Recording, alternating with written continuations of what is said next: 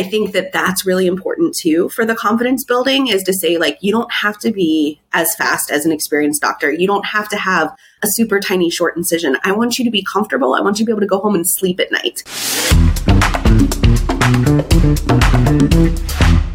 Welcome to the So You're a Vet Now What, the podcast. This is a show that serves as your audio mentor in your journey as a veterinarian. And each week, our awesome host, Dr. Mariah McCauley, will be bringing you insightful short-form interviews with happy, successful vets who are eager to share their career and clinical tips to make your life easier. So whether you're a final year vet student or a recent graduate, this podcast is your trusted companion on the pathway to success in veterinary medicine. Over to you, Mo. Welcome back to So You're a Vet, Now What? I'm your host, Dr. Mariah McCauley. Surgical experience is something that, depending on which school you attended and what externships you completed, will look very different from person to person. Whether you've only completed half a spay or 100 spays, you will likely still have questions regarding how to develop your surgical skills in your first year of practice. Today, I am joined by Dr. Kate Boatright as we discuss the questions and expectations you should talk about with your mentor when you start in practice that will set you both up for success. So let's dive into it. All right, welcome back, you guys. And today I'm very excited to welcome my friend and colleague, Dr. Kate Boatright, to the show. So Kate, welcome here. Thanks, Mariah. It's nice to be here. This is going to be a super fun episode, which honestly, yes, I say that about probably every episode, but I honestly mean it.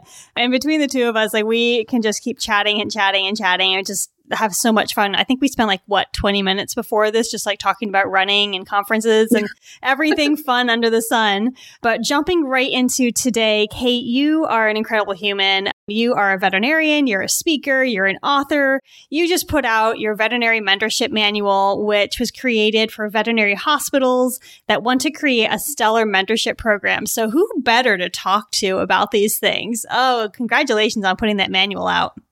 Thank you. And I will pitch right now for the podcast listeners. I'm going to do a discount code podcast25. So anybody who's listening, feel free to grab that for 25% off the manual if you're interested. For sure. You guys do not want to miss out on that. Information will be in the show notes. So today, Kate, we are talking about something that was honestly, I was scared about when I first graduated. And honestly, vet school, if you are a vet student or a new grad who's listening, vet school gives you the skills and information to survive. You may have had a junior surgery course.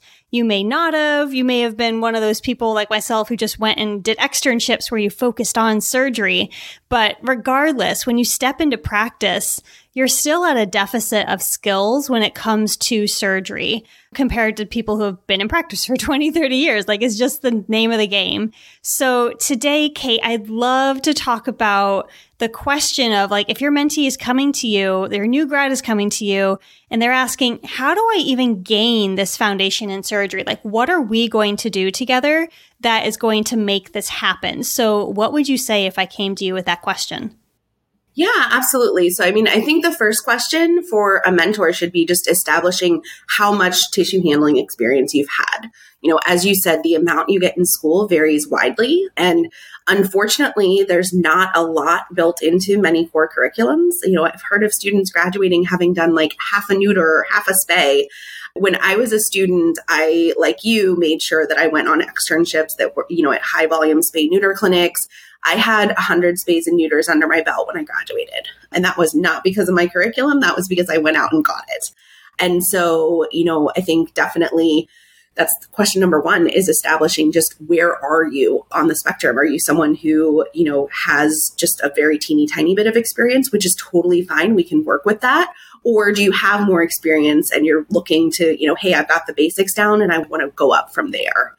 And then from there, we can kind of decide, okay, let's figure out what we need to do. I think one of the biggest things we can do as mentors is make sure that we're getting our mentees in the OR consistently. Having one surgery day here and there every few weeks, once a month, is not going to help anybody. So definitely, ideally, I want my mentee in the OR at least once a week. My initial days, I'm going to have them scrubbing in with me on surgery times. I like to call it a co-working period, not a shadowing period, because I don't want you just standing in the corner watching. We're going to scrub into surgery together. We're going to do those spays. We're going to do those neuters. If you're someone who has more experience, then, you're going to take the reins from the beginning, and I'm more there just to watch and make sure that there's nothing, critical missing, that you're comfortable before, turning you completely loose. And then, maybe you're someone where we need to scrub in together for a few months. I think it's very much open dialogue about, where's your comfort level and how are you growing and watching. And then once you have those spays and neuters under your belt, then we move up to lumps and everything else.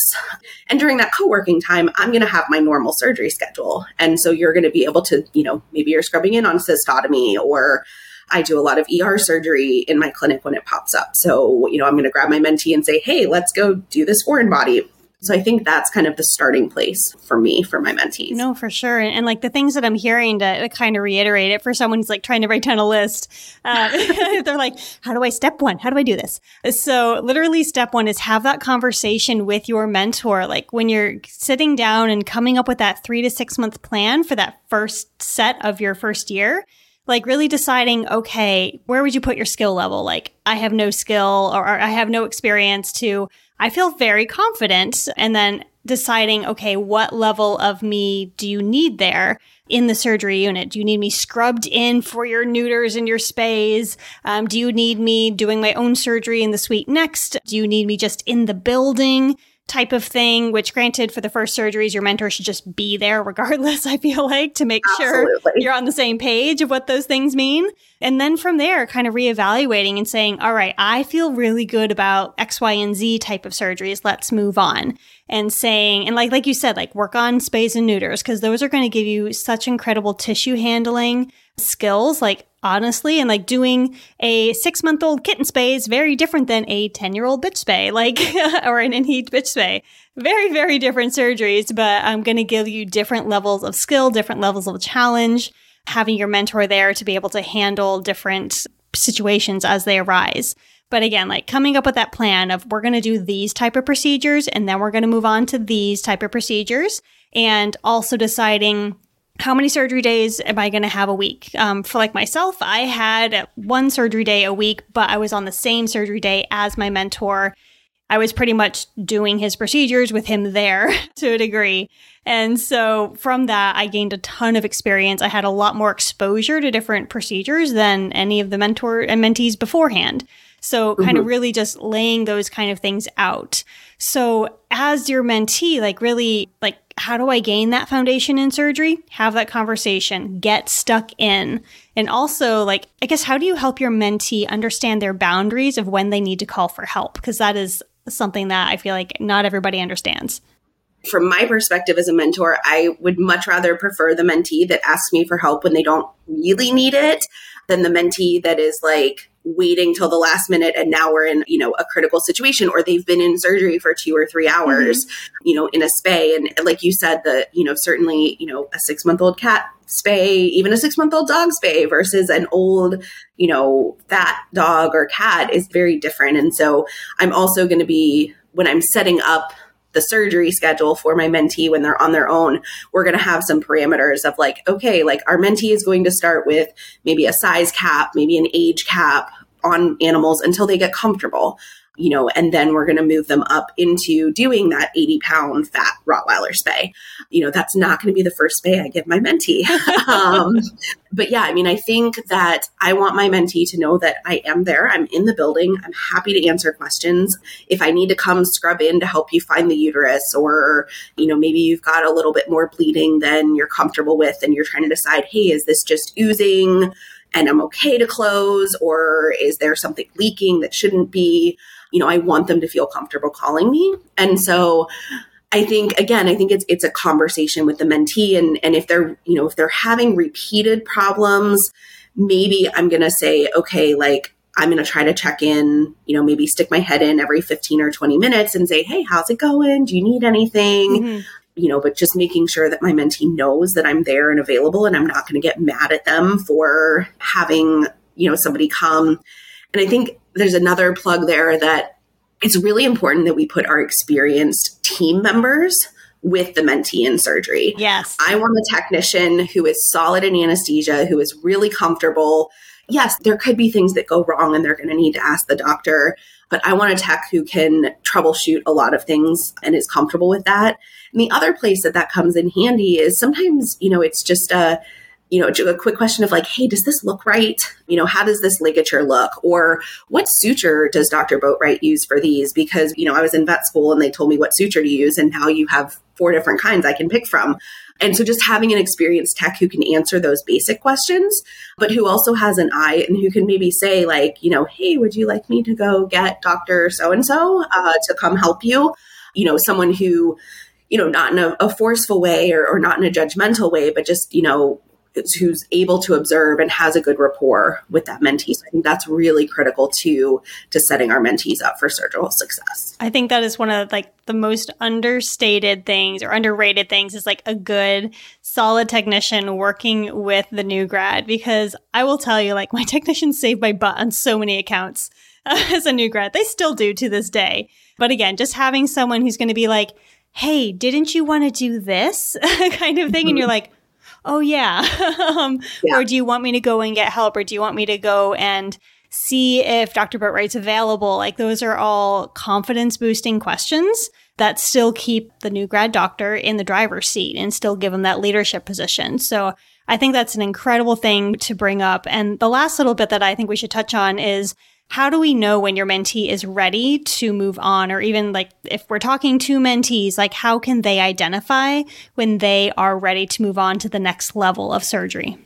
Yeah. So, I think some mentees are going to just, know and feel like, hey, I'm ready to do more. And then I think there's going to be some who are maybe a little more underestimate their skills, maybe a little more timid and, are scared to take that next step. So I think some of it as a mentor watching and saying, hey, you're getting those cat spays done in a very reasonable amount of time. Let's add in some dog spays.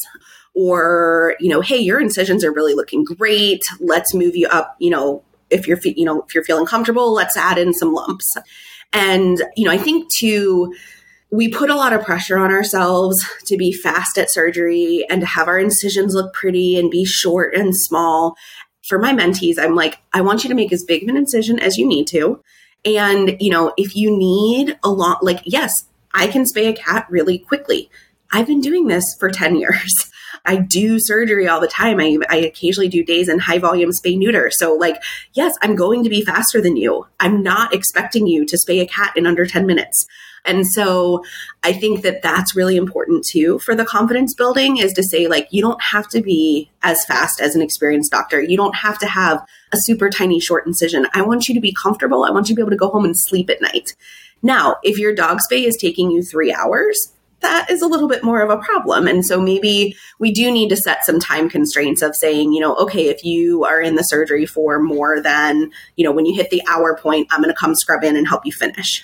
Or if a mentee, maybe they're really struggling with a certain part of the procedure, like I'm really questioning my ligatures on my pedicles, or I'm struggling, with closure, or whatever that is, making sure that they get extra opportunities to do that part of the procedure that they're struggling, even if it is just, hey, come scrub in on my spay or another doctor's spay and just do this part over and over. And I think that's another place technicians can really help, because they can say hey, it seems like I've observed this in surgery. This seems to be where they are getting hung up. I think that's another place that we can really watch. So I think it's the combination of conversations and sometimes just saying, hey, I think you're ready as your mentor. Let's take the next step. Let's add another surgery in. I'm going to be here. If you get stuck, if you're having a bad day, it's okay. I'm here to hold your hand. That is awesome. And I can just going back in my mind to when I first started in surgery, thankfully that was the kind of mentorship I had, with someone that was there to really encourage me, to help point out things. We had disagreements occasionally about how we wanted to do surgery, but it was okay. But I think that's a beautiful place to kind of wrap things up for these mentees. If you are a new grad or you're a vet student who's I'm terrified of getting surgery experience. I've only done half a cat spay. I have no idea what I'm doing. I don't even know if I want to do a lot of surgery. Like, that is okay. That's what we're here to tell you.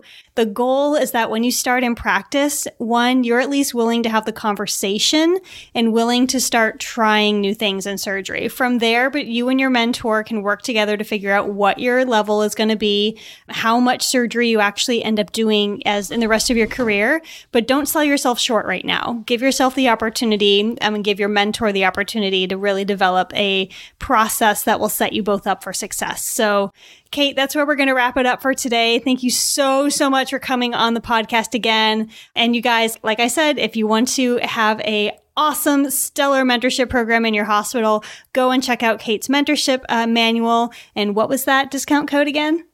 Podcast 25. Podcast 25. You guys got it. All right. Till next time, y'all. And Kate, thank you once again.